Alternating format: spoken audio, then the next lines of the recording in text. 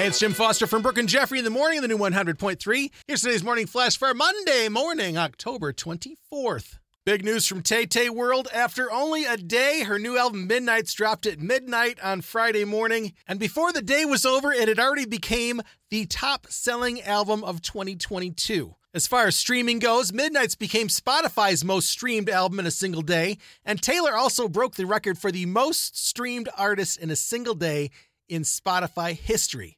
Naturally. She also set the modern-day record for single-week vinyl album sales in the U.S., with 400,000 copies sold so far, surpassing the previous high set earlier this year when Harry's House from Harry Styles debuted with 182,000 vinyl copies. Take that, Harry Styles. Taylor Swift breaking records and taking names. Way to go, Tay-Tay. Our bologna has a first name. It's OSCAR, and it's also National Bologna Day today.